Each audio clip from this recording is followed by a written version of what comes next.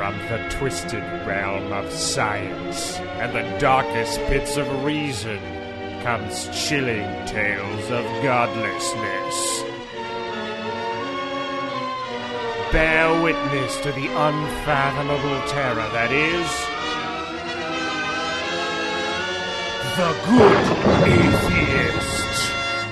Welcome to The Good Atheist. My name is Jacob Forte. I'm Mr. B. You know what? That's going to be the last time I ever say Jacob Forte as a name. That's it. I'm retiring Jacob Forte the same way I'm retiring The Good Atheist. This is a bummer show, man. I'm just starting a show by saying, like, this is over. It's Numbers all are over. so passé. I mean, sometimes you just want to make a name tag out of an old calculator. What? What's your new name? My name is 14. Yeah. That's better. Right. Yeah, you know, because we're all going to be numbers in the future and what have you. So I'm just starting on early into that shit. But I don't want to be number one because that's way too much pressure. And even the first top 10 is way too much pressure. And then 11 is just a weird number. Everybody always is going to get it confused for maybe 77. So that's no good. That's no good. And 12, too much religious shit, is obsessed with 12. Have you ever noticed 12 apostles, 12 fucking, signs of the zodiac, 12, well, it's just because of our seasons, right? I guess that's the way that it is. So 12 no good, and 13, well, I'm not a superstitious man, but you're just asking for trouble. Or people are going to think that you're really sinister. So the best and most accurate, and the one that sounds like every fucking time an American says my name, which is the real reason why I'm taking this number, 14. I will begin to take this name. It's kind of like a stage name. It's not even a name. It's a number. It has kind of connotations. Well, there are Like you're 14 years old. What? 14 inches long. Like, there's all kinds of things you could read into it. None of them are really accurate. So, okay, enough about my name. So some of you... I wonder if there's anybody who's going to listen to the last show first. Hello. I mean, it's kind of like one of those Quentin Tarantino movies where you see the end before you see the beginning. You know what? Fuck it. There's only one of you. Let's just hop on the phone and do this the old-fashioned way.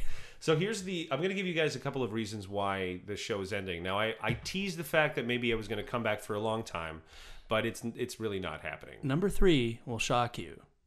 Anyways... You kept that one in for a long time, even though it was really not worth it. It really won't shock you at all. It'll seem quite logical when you hear it. In any case, I mean, okay. So the first reason I've decided to not do another podcast anymore is I was waiting to see how things would play out for a while. I mean, if you watched any of the other shows or listened to other podcasts or read blogs, you'd know that probably there's the most amount of animosity and division that there's ever been in what we would call the atheism quote-unquote community. And I'm going to use the quote-unquote because it's really not really a community. But anyways, I digress. So the first thing is I was waiting to see how that would play out. I figured, okay, well, people are going to fight with one another. That's normal. But let's see if anybody takes the high road, or let's see if there's attempts at contrition or whatever. And I waited. Wait, can we rewind for a second? Because, maybe some of your new There's no fans, new. some of your new fans might go back and listen to the last episode of The Good Atheist. Sure. So can you summarize in like 30 seconds what the fuck happened? There was what, like a golden age of atheism, Yeah, I don't sure. know, 10 years ago? And then it got all of it- pear-shaped. You know what? I'll eventually summarize this, but it's not... I don't know if we need to do it now. Do we? Sure. I don't know. I mean, no. It didn't sew itself back up, is what you're saying. Yeah. Well, look, the particular, how would I call it exactly? I would call it lack of cohesion. No, more schism. Than that. Schism. Every movement has this. Look, as soon as even a new religion starts, let's take Islam as a perfect example. Muhammad dies. The day after he dies, all of a sudden, what do you get? You get two different branches of Islam that have hated each other for 1,500 years. Okay, so that's what happens when all of a sudden people become interested in something, and it might not just be religion. Sometimes it could be a really beloved TV show. It could be a franchise from a video game that you really liked. Whatever it was, everything on this fucking planet, be it an organism or an organization, will go through the same fucking process. Okay, step one, there's like the initial growth. And most of the time, at least if you're going to be a really successful organism/organization, that growth has to be somewhat fast. And in the beginning of the atheism scene, man, that shit was rolling crazy fast. Everyone and their dog had a podcast. I mean, not just that. I mean, that's when I started. But 2007 was really the beginning, I would say, of the golden age of atheism. This was when most of the major books were either coming out. So you had Sam Harris, who came out with his book, The End of Faith, which was a really big book. Then you had, not long after, you had not Sam Harris, you had Richard Dawkins' book. And then you had finally Christopher Hitchens' book. And so the succession of thinkers and intellectuals and scientists or whatever were all coming up with really what some of them were probably their maybe not their best work, but some of their best work, where they were just nailing every fucking argument, and it just felt like winning. Everybody was reading these books, and there was a kind of a surge of confidence, if you will, because before then, most of the time, people were keeping that shit on the DL. You were like, I don't want to really talk about my beliefs because it's just going to fucking cause an argument. Is there like a little a notion of first wave atheism and second wave atheism, or are we not there? No, it's not really well understood. And if I was to tell you it's not like 2007 is when people started talking about atheism. I mean, there were plenty of blogs and shit like that have been talking about it for way longer than this. What I'm talking about is not just sort of like, okay, so you have the initial growth, and I would say I would place that probably before the big wave, because the wave is not the growth. The growth is just to establish the organism, right? But once you start having that growth and it becomes almost exponential, then you have just a chance of hitting a kind of mainstream element. And I remember that at the same time that I was doing this atheism stuff, I was also doing stuff on mixed martial art, and it was having exactly the same kind of turnaround, if you will. There was like the initial interest, there was the growth period had finished, and now it was good enough that people were starting to get really interested and hit that mainstream appeal. So by 2007 is really when like I said, prominent thinkers and intellectuals are writing books about it. They're having major book tours. This is when all of a sudden the shit catches fire, and it happens all at the same time. This was when the Four Horsemen thing was coming out. Sam Harris, Daniel Dennett, Christopher Hitchens, and Richard Dawkins. And this was kind of like okay, other religious beliefs people, who do you got, right? And that's why they were called the Four Horsemen, because they were so fucking terrifying for any other intellectual who did not want to walk into a ring with these men and throw down, because you would probably lose. You would lose really badly. So I think what this created was a bunch of confidence, and I know that I felt that shit, especially when I read Sam Harris's book first. And I felt compelled by his argument that said that it was moderacy in religion that was really the greater cause of its extremist versions, and only because they provide a base of support for that. And I interpreted that as in a kind of reverse way as well, where if you are on the secular side and you didn't do anything, in a sense your own silence was complicit towards all of the negative things that religion was doing. So that's the reason why I started The Good Atheist. I'm like, well, I think I can, I have a good voice. At the time, maybe not as refined, maybe a little rougher, but I was like, I think I can provide my voice and contribute something to it. And I think that, again, in that zeitgeist, that new energy, it was easy. There it just flowed. It just flowed right out, because it was, first of all, I wasn't the only one to do it. And as soon as you were reaching out to other people that were just brand new into it, and when they didn't have any cynicism, there was a lot of support from everybody. It just the word of the day was, let us support each other. Everybody was linking to one another, and for the most part, because it was a very concentrated thing, we were attacking religion specifically. There was a lot of agreement about how we should proceed with that. Yeah, same side.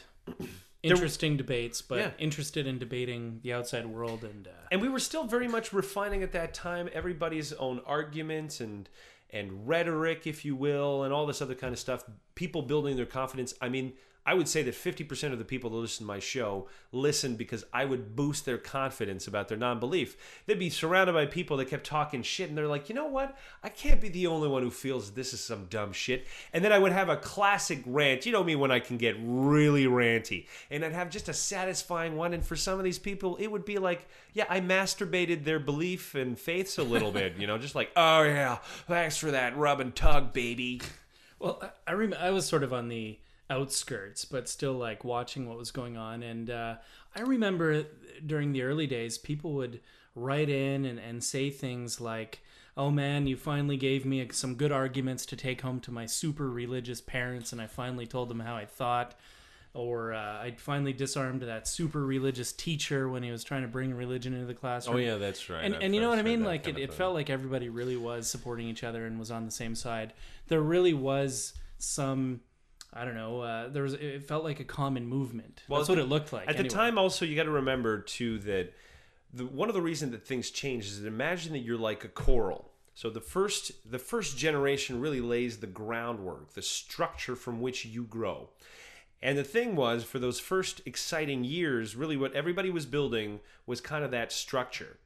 But with time, what we have now is we're eventually, the coral grew, and eventually what happened is that things outside in terms of society, issues that were creeping in, like for instance, let's say the weird changing gender roles stuff, happened like a year before, where, you know, in atheism circles where it was accused of sexism and all the stuff that you just hear now, basically everything being accused of sexism.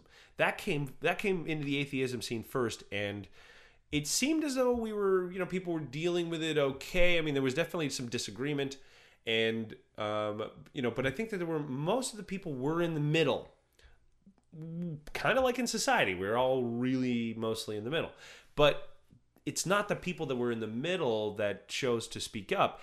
And when you're in the middle and you don't really care passionately about either side because you feel like that either side of the argument may have their own kind of inconsistencies and hypocrisy that you're not really interested in dealing with, well, you're not going to be the loudest voice. You're not going to be as passionate. It's easier to hate on something than it is to be the voice of reason. And so we lost a lot of that voice of reason when people became far too passionate about issues that I think are contentious rather than really well defined. Like when you define yourself in atheism from the fact that there's no substantial reason to believe in a God, it's again you're putting the onus on other people. But when the movement started to change and made sort of statements by saying, well, we believe that this is the good of society, or that this is the problem of society, now you're making positive assertions, and those are a lot more difficult to prove.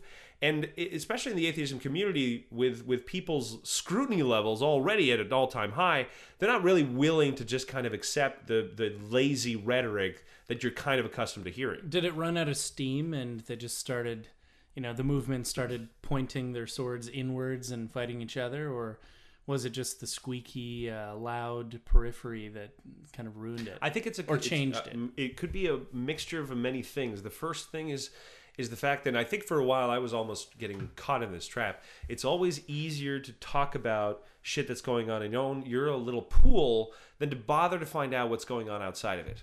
I mean, I'm going to tell you something that's really terrifying. It seemed like a tangent, but there are only 2 newspapers in the United States that have foreign correspondents now. The 2? LA Times and the New York Times. Everyone else has said, fuck that shit. We're done with this whole going to the outside world and actually putting your boots on the ground to find out what the news is. We'll just get it from the AP and whatever other sources. So what do you think the quality of your information is when that's your attitude? So I think that because everybody started being in their own camps, not going really outside of their own circles, it was easier for them to attack each other as sort of like, for lack of, I almost want to say purity in a sense, for not having the pure idea of non-belief that somebody else had.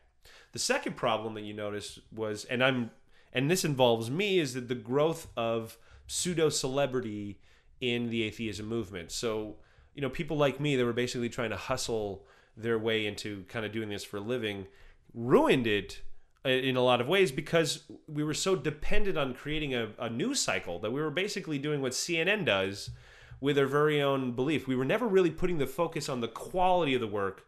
It was always on the quantity. And so it just basically became easier to infight really than do the hard work of actually researching shit that mattered.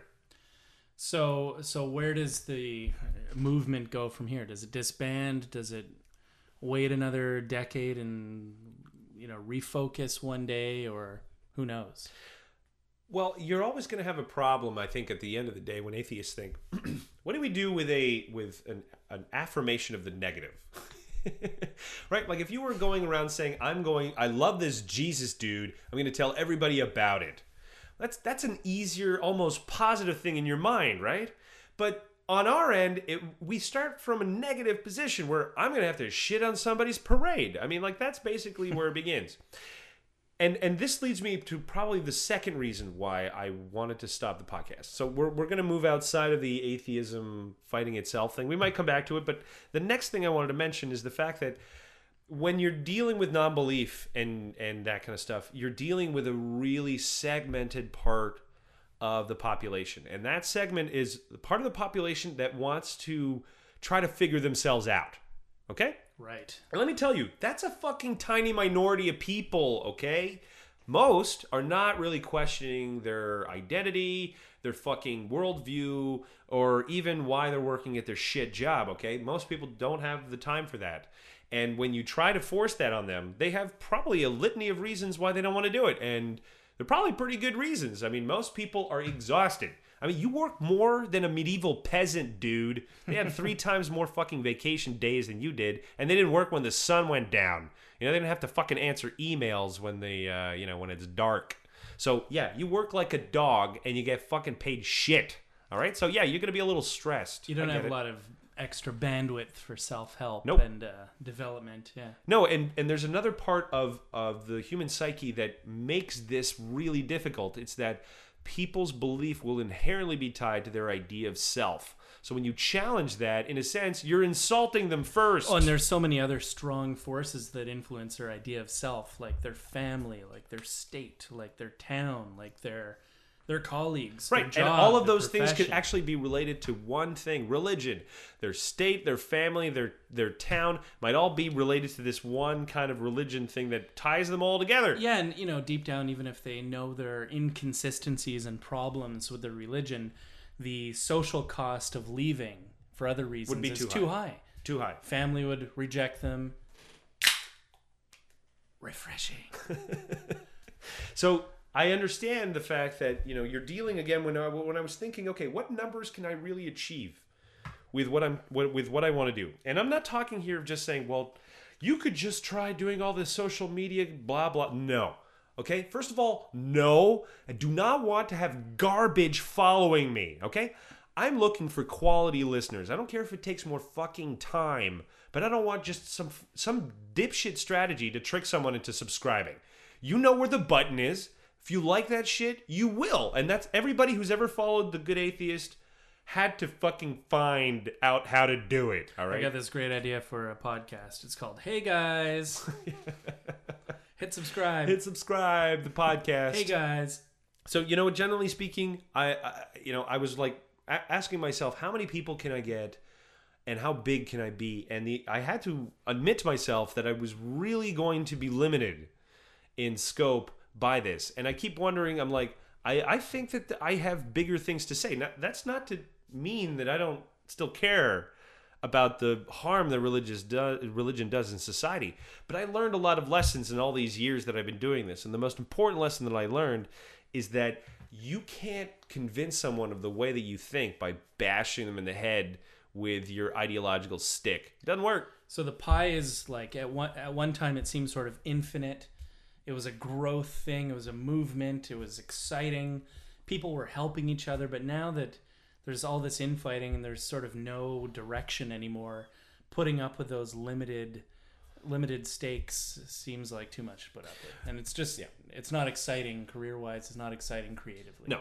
And this now leads me to the third point about why I wanted to quit. And this has to do with the fact that there's been a really terrifying development, as far as I'm concerned, with the way in which there's always been an element of this, but it's gotten worse, in which the West has decided to abandon its own values. And what I mean by that is it seems that there's a word that I want everyone to think on and to really distrust, and that's intersectionality. Okay, this is a really ugly word. What this word basically means is that in order for people to quote unquote work together and therefore to be tolerance, you have to work with groups that have really conflicting beliefs that may in fact, bring your whole house of cards down. And by that I mean there's a lot of developments. Like, let's say there are groups of women that fight for these Islamic groups to have more of their own sort of rights, but the right to separate their women from the men. You understand how that is a weird thing for a group of feminists to be supporting? Well, it's all because of this nasty kind of ideological blinders that are being put on by people who think that as long as everybody gets along, society will be better, right? Like if we just kind of all bury that shit, right? If you just kind of like lock your controversial opinion up, if you don't say anything, you won't contribute to a nasty culture, and then eventually, because no one says anything bad outright, everything will get better.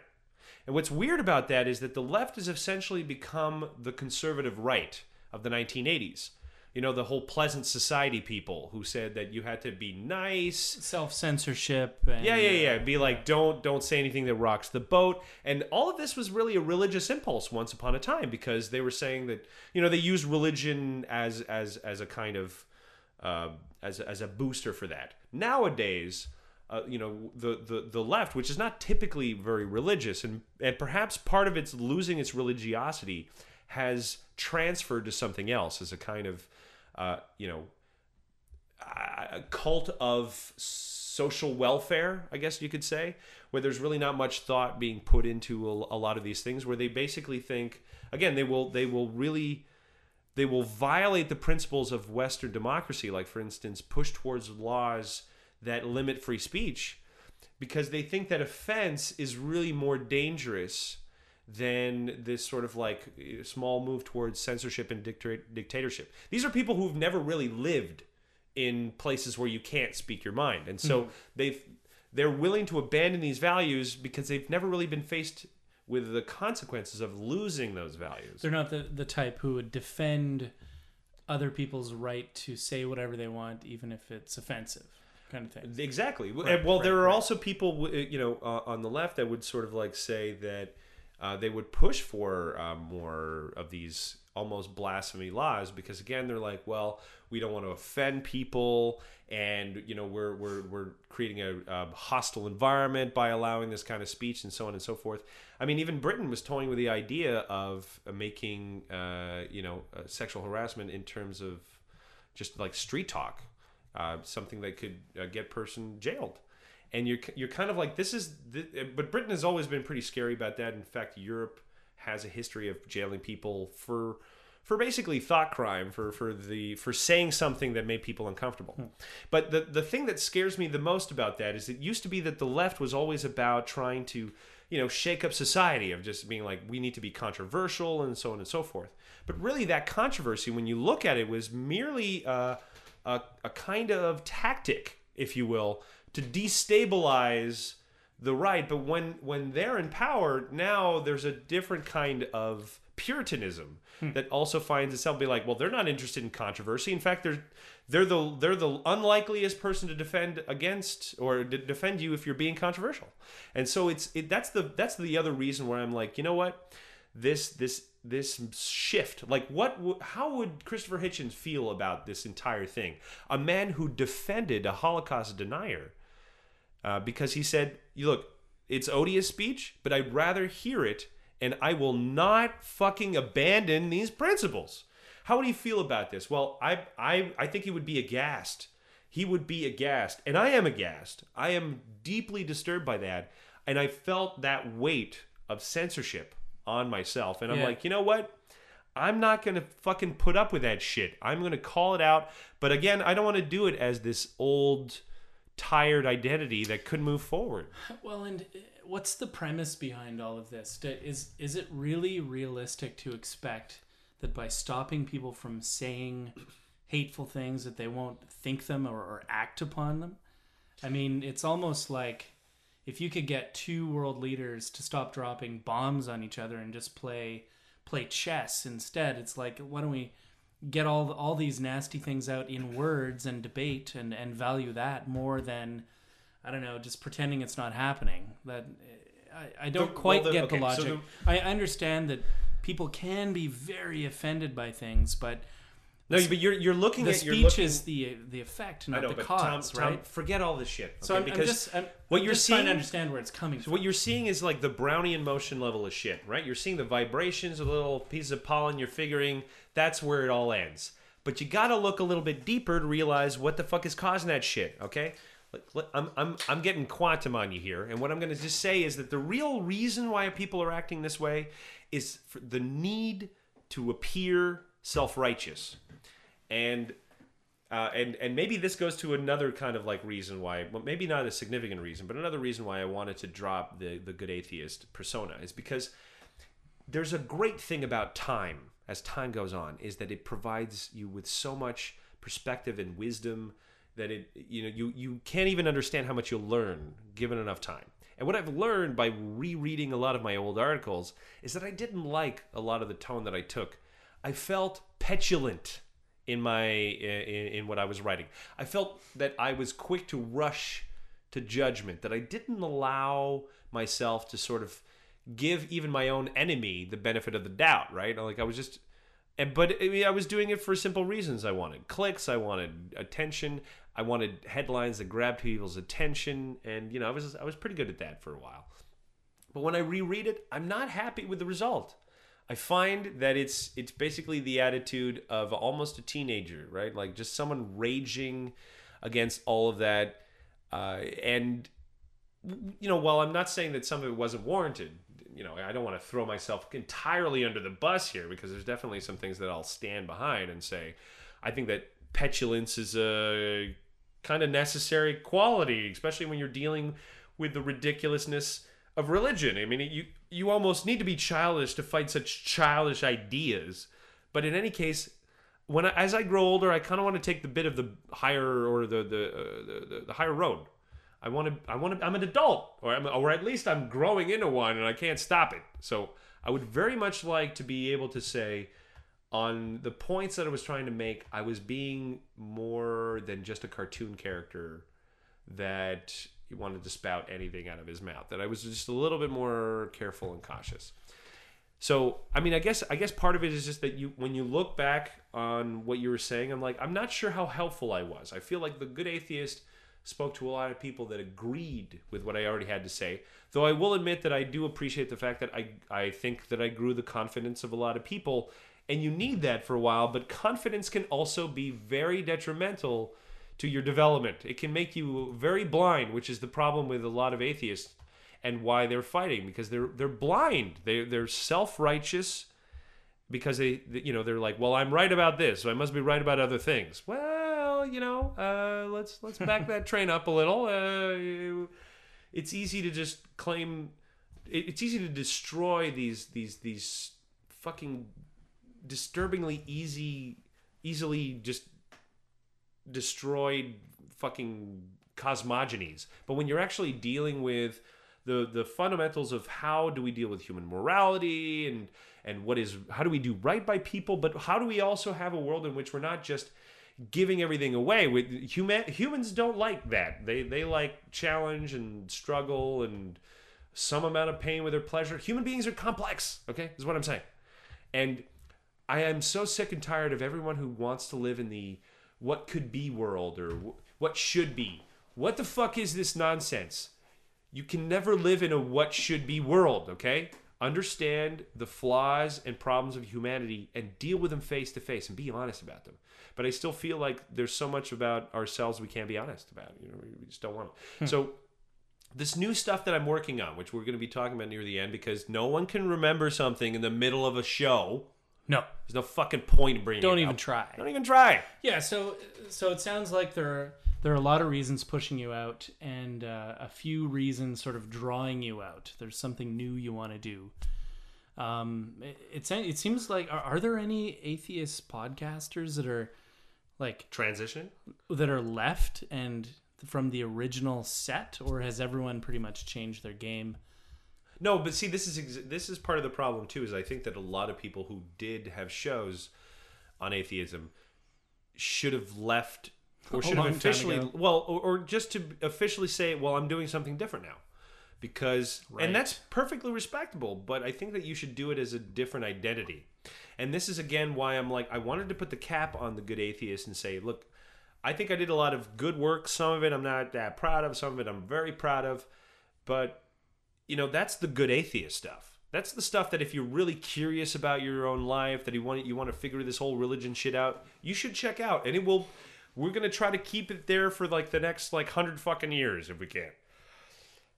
But I don't want to keep doing that. I'm like, I'm not a hamster in a wheel, man. I need a break. I need to do something else. And I mean, you'll be the first to testify that I'm a guy who has to pick what he's going to, do from the bucket of ideas is just sort of like floating around in his head. And it's the hardest choices I have to make in my life, is picking what fucking ideas I have to do and which ones I have to abandon forever. I don't like it. I don't like having to take a good idea and say, fuck you, idea. I got too much going on. Yeah. See, I don't like that. So it's not for lack of inspiration, leaving the Good Atheist. It's or putting a cap on this sort of arc. It's that there are too many things going on that just don't fit into the old model anymore. They don't fit. Look, if you were watching a movie review site, just as a classic example, and the guy was called The Good Christian, I mean, don't be a liar. You know that you're probably not going to fucking check that shit out because you're like, oh, is he going to talk about goddamn Jesus while he's watching it? He probably won't. But if he was dumb enough to think that he could take his fucking online persona about something different and move it along to something new, well, then he's a dipshit, and you should realize that, no, that's going to hold you back, dog. It's disingenuous. I mean, if I had the Good Atheist in front of anything new that I'm trying to make, I already know that it causes problems, all right? It's caused problems for me to want to have, I don't know, even reach out to people to arrange interviews for potential podcasts that are not related to religion. But then, of course, you're like, hey, hi, I'm the Good Atheist. Would you like to do a podcast with me? No, I don't want to talk about my faith. They would be really smart to assume that, right? Pretty fucking smart. So this is why I've had to say it is now time to put this puppy down, shoot it like a dog. I mean, it's not the first time that I've said that I was going to kill it, but now, I mean, I'm putting out the bowl of windshield wiper fluid near the cat. Okay, this is happening. Yikes! That's the poor man's really nice way to put him down. Okay, It's true. They just lick it and eat it, and then they go to sleep, and they don't wake up. So I don't want to tell you how to murder your cat, but I guess I just did. It's dark. I hope that people realize that I'm not quitting podcasting. In fact, I'm going to tell you some kind of dark secret, which leads me to explain. I want to explain to people why I teased them for so long with the idea that I was going to come back with a Good Atheist. I thought for a while that I could, even ignoring all the stuff that was happening in the scene. I'm like, I think I can do it. I can just talk about my own shit. But I would say in a depression for 5 years, and podcasts, at least the really good podcasts, always involve some portion of your own personal life. I mean, you got to be honest. You got to be open. And I didn't want to be open and honest about my fucking life at that point, So I wasn't in a good place. Not in a good place to make a podcast. And I would recommend to anyone thinking about making content that if you're not right in the head, don't make a show, man. The internet should not be your therapist, okay? I can't stress this enough to people who put some of the most disturbing shit on YouTube about themselves. This is not a therapy session, okay? And I repeat. Yeah, and especially in the disable comments if you're gonna do that. Please. The internet is not there to help you. Hey guys. Yeah. I suppose this is probably one of the reasons that I've been hesitating to start my new show. So I'm going to just talk a little bit about this new show that I'm doing, which is probably one of the reasons why Mr. B is doing this, because he's on the new show. And Mr. B had to go through a bit of a training period. You can't just start a man on a podcast and say, let's do this. No, You'll OD. It's too much. It's too much. It's too much. And plus, you got to know your voice. Knowing your voice on the radio, or it's actually, I think that the sequence is knowing how to speak to an audience that's not yet there.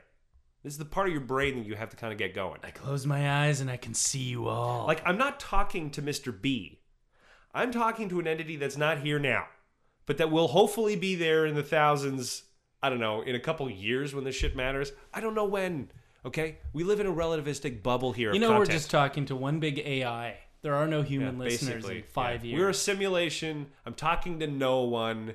This is a sick experiment to find out how long it takes for us to We're crack. training this really crazy atheist AI. That's all we're doing. Mm-hmm. That's the only significant thing we're doing. We're training the bot. Yeah, he's going to be arguing with Deepak Chopra.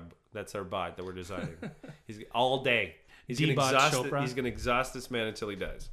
So I was in a depression. For those of you who remember, I was in a relationship for a long time, and its destruction was quite detrimental on me.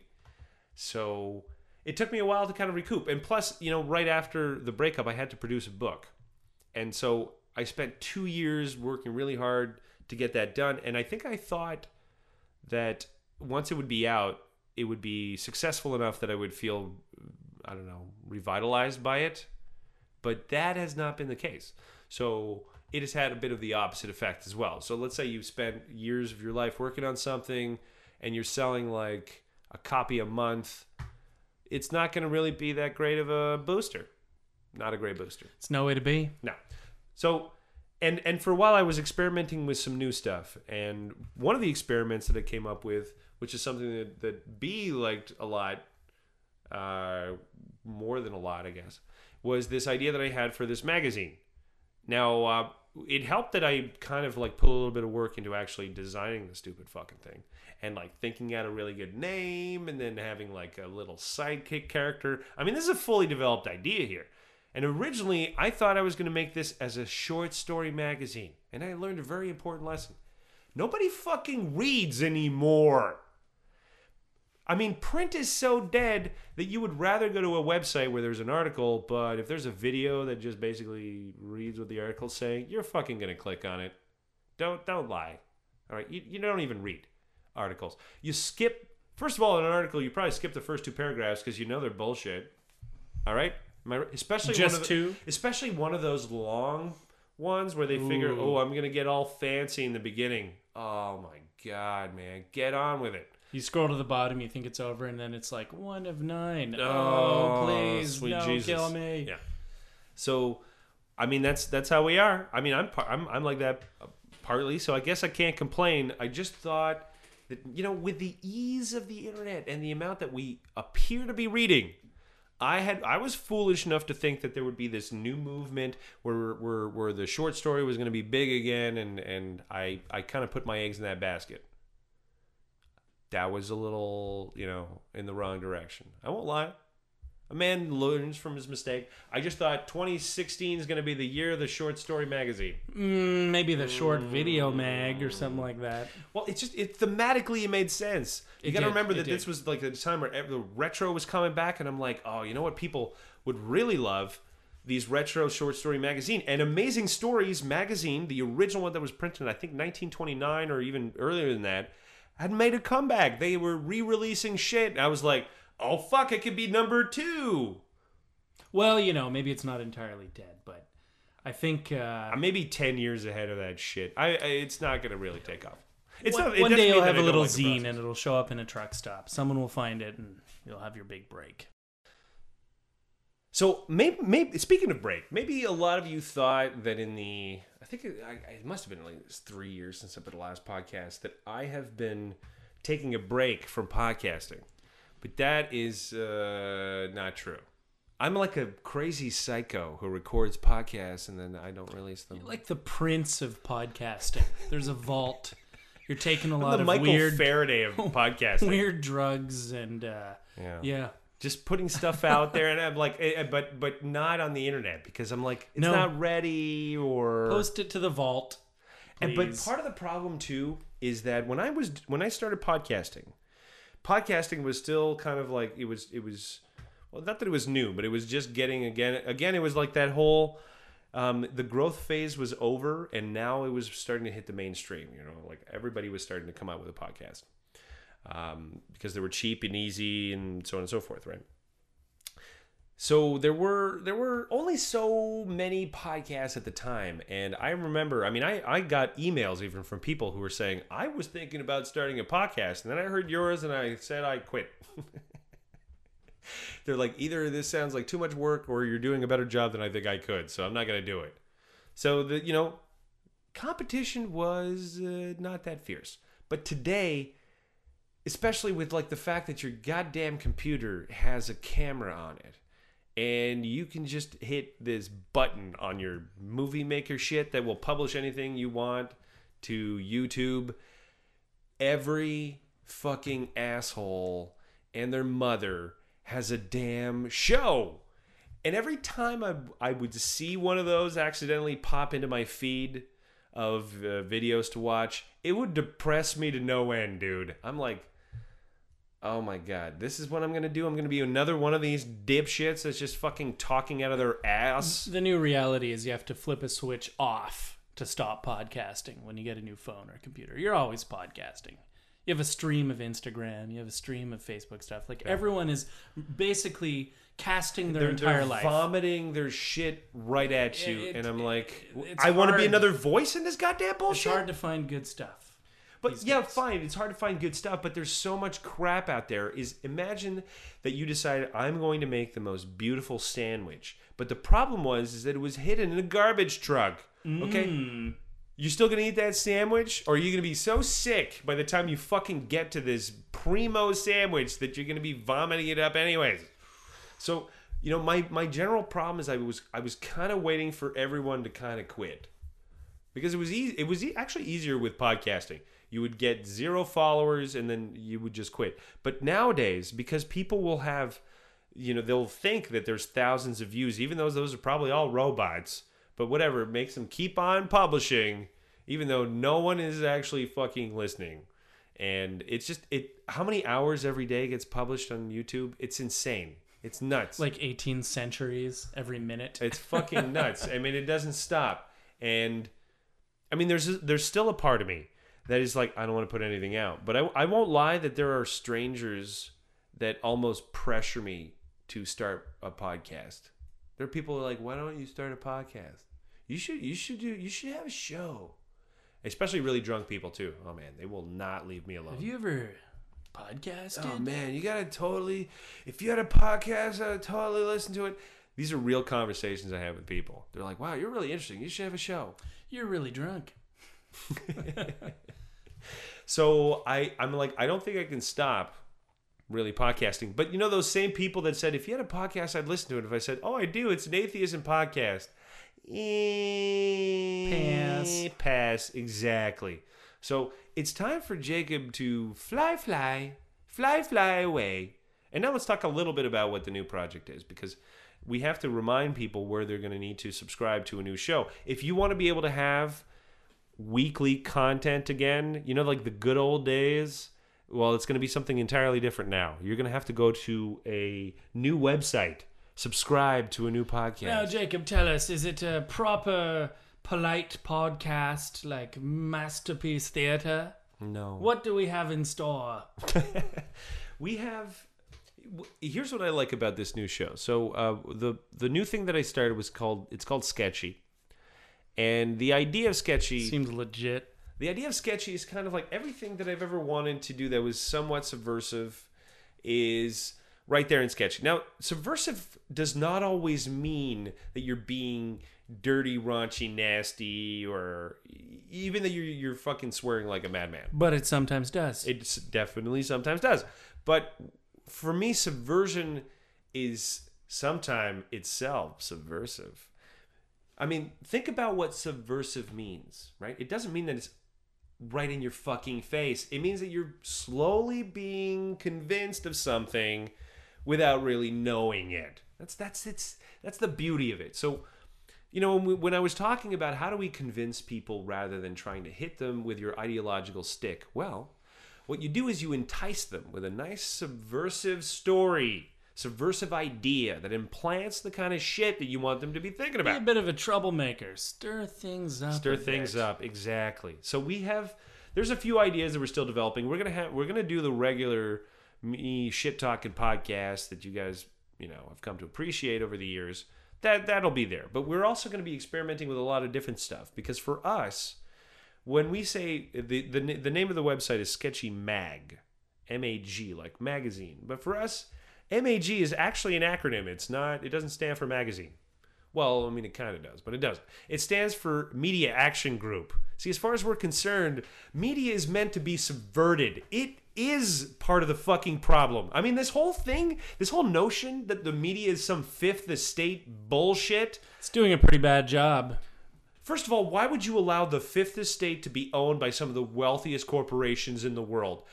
That sounds real responsible. They are going to keep us informed. Get the fuck out of here, man. We're Sketchy Mag, and what do we hate? Hypocrites. We do. We hate a lot of hypocrites. So there's a chance that some of you who listen to my old show will probably not agree with everything that I'm going to do. You might even be shocked by it. Some of you may even be targeted. But that's Just fine. No, I mean, like, I don't think not famous enough. I think that if that's the case, then you don't want to really follow what Sketchy Mag is all about. We had a good run. I hope you appreciate all the things that I did. Don't let the door hit you on your way out. For the rest of you guys that have always been like, look, Jacob, I don't give a shit what you do. I'm just going to follow it, whatever. Welcome aboard. There will be links to the fucking show on the website. I will even probably be sending out emails to all of those of you that have contributed in the past, giving you I'm not going to spam you with a giant thing. I'm going to just send you a link. You want to go to the new website, www.sketchymag.com. I know it's a really tough one to remember, but people can be pretty forgetful. So you're going to go there, and then you can subscribe to our podcast. There'll be a podcast little option. You can go there, and you'll be able to subscribe. You'll be able to also go to our YouTube channel, to listen to it there, because that's what everybody just does now. They don't even fucking subscribe to podcasts. It's like so 2007, old man. That's like 10 years ago. I would like to transfer an MP3 to my local device. I even remember when there was a time where you're like, oh man, I better compress these MP3s to be something really small. No one's going to want to download a 50 meg file. That'll take forever. It'll take all day. They'll complain. They won't fit on their 1 gig music machine. How will they fit a second show? So, I don't know. I guess I'm hopeful that a lot of you that are listening to this will come on board, because the truth is, the faster we grow, the better it is. And the beauty is, by the time you go to the new show, there won't be 1 or 2 shows. No, there'll be a dozen shows for you to listen to, because the truth is, I've been just recording shows with B for fucking a whole year, and I picked the best ones, and the rest of them I just threw them in the fucking trash. So what kind of themes can our viewers and listeners expect? Sketchy history? Sketchy science. We cover all kinds of things. Actually, we talk sketchy cocktails. We did talk. I think there's a podcast where we talked significantly about scientific things like irrational numbers. There's one podcast where we talked about World War I. There's a podcast we did about the Unabomber. There's a podcast we did about the Olympic Games. Well, I think we did a few about the Olympics. Yeah, those ones. That was sketchy as fuck. Yeah, that was so sketchy. And you know what? I was even thinking when we recorded it, because we were originally thinking of trying to ride the Olympic wave to release our podcast, but that never happened. We published to the vault. We were thinking, oh, you know what? There's no way that these are still gonna be good. Yeah, the fuck they aren't. You will remember what a fucking disaster these Olympics were. But don't worry, not all is lost. We still have one special guest from the good old Atheist days. It's Gowd himself. Gowd features in many of our It's true. That's works. one of the things. The God Voice has come back, and we're going to keep it. The God Voice is basically, every time it comes on, it's to try to sell one of my books. Who knew that's the one thing that would be salvaged? Gowd himself. I'm pretty sure I knew already. I mean, that was a big favorite, and he He is the main character of my book. Let's not forget, by the way, if you're listening to it and you still haven't read it, or you don't even remember that I actually did finish it.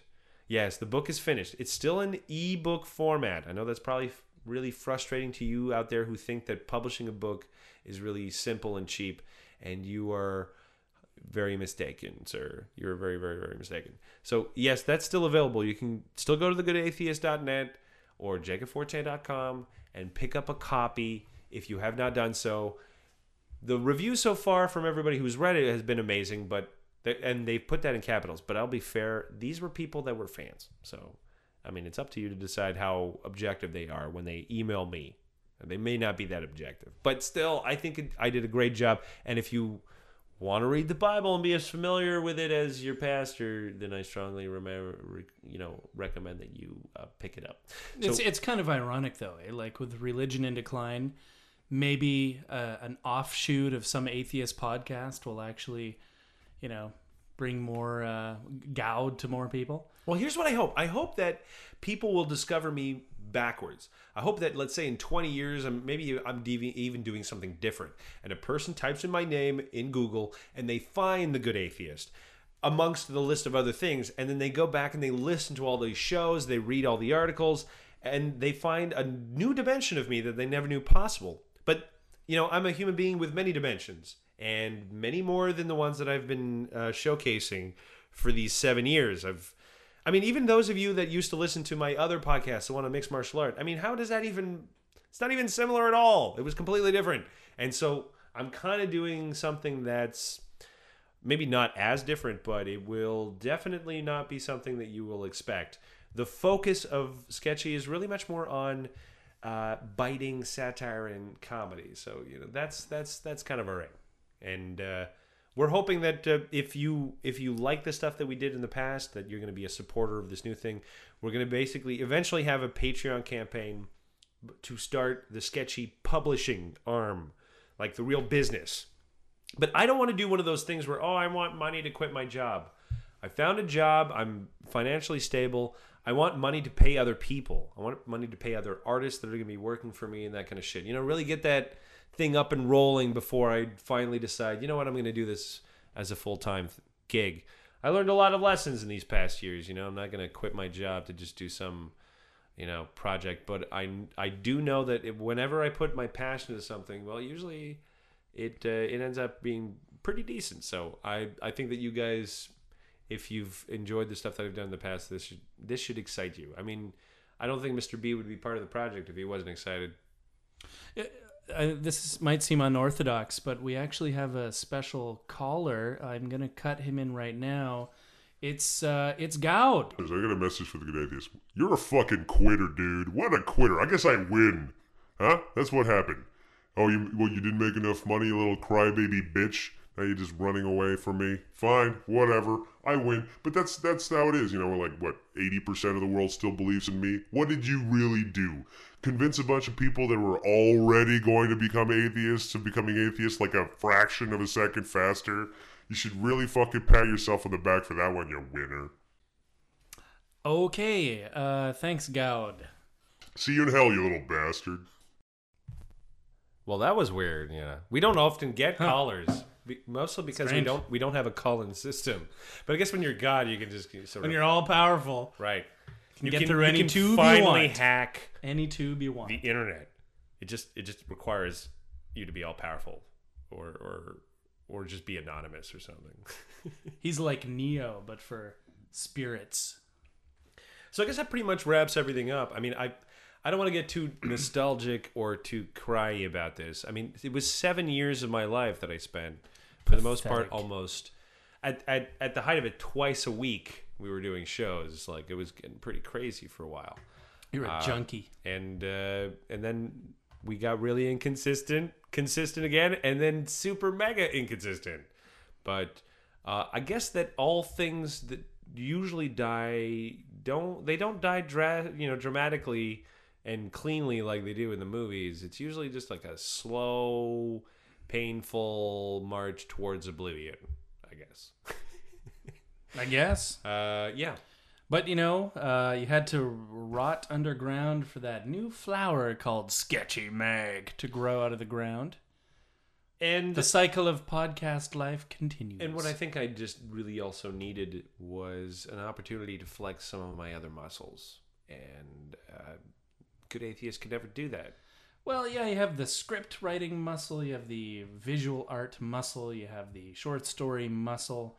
I got And- a couple novels in me, too. A couple novels in you, the whole like obsessive history, calling Sure. out the hypocrites of I even old-timey days. want to do like one day a show on the history of some of our foods that we eat and take for granted, like the chickpea or the almond. They have fascinating histories of these foods. Stay tuned. Not something that you really want to hear from the Good Atheist, is it? The history of the chickpea, brought to you by the Good Atheist. You see how that does not gel? I don't get the atheism angle.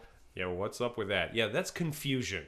No more of that. Now, Mr. 14 is here to tell you that we're going to transition. So I strongly urge you, if you loved the stuff that I produced in the past, I think you may potentially love this more, because I'm not tethered anymore. The shackles are off. The shackles are off, and I get to rant about anything I want. And some of those rants are going to be pretty fucking epic, because I'm a mad guy.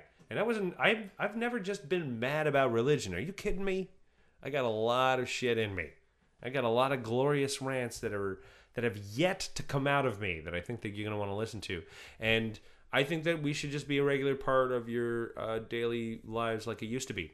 One of my favorite things that I'm going to miss is that I know that there are some people out there that used to make me part of their schedule in a way that I thought was really sweet.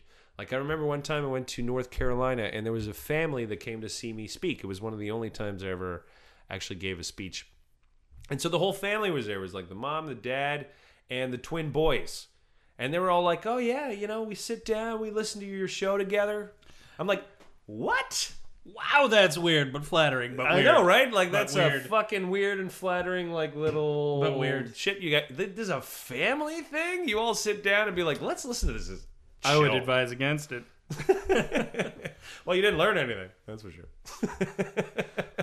But I mean, that was one of my favorite things too, and meeting some of the, some of the listeners over the years. In fact, some of them I still, talk to all the time. One of them I game with almost every other day. So I feel pretty lucky in that sense. I've gained a lot of experience, but I think it's time to take that experience and really fucking fly with it. I think you guys would be surprised what I am capable of. You're going to feel like this atheism stuff was just a small fry, the small potatoes. Yeah, we can do without the potatoes and a shitty Irish accent. I think we can do without both those things. That's in poor taste. I'm sorry, what accent is that now? Poor taste. Oh, yeah, not even close. Yeah, you're not gonna be the voice man either. We're gonna have to bring a colorful. It's kind of person. like a Wilfred Brimley and Quaker Oats guy. Poor taste. Diabetes. Yeah, that kind of guy. So I guess the last thing I'm gonna tell you guys is just a quick reminder again. Get on with it. Go to sketchymag.com and just follow us for the rest of it. So I guess with that, my name is Jacob Fortin. Monsieur B. Have a good atheist life, everybody.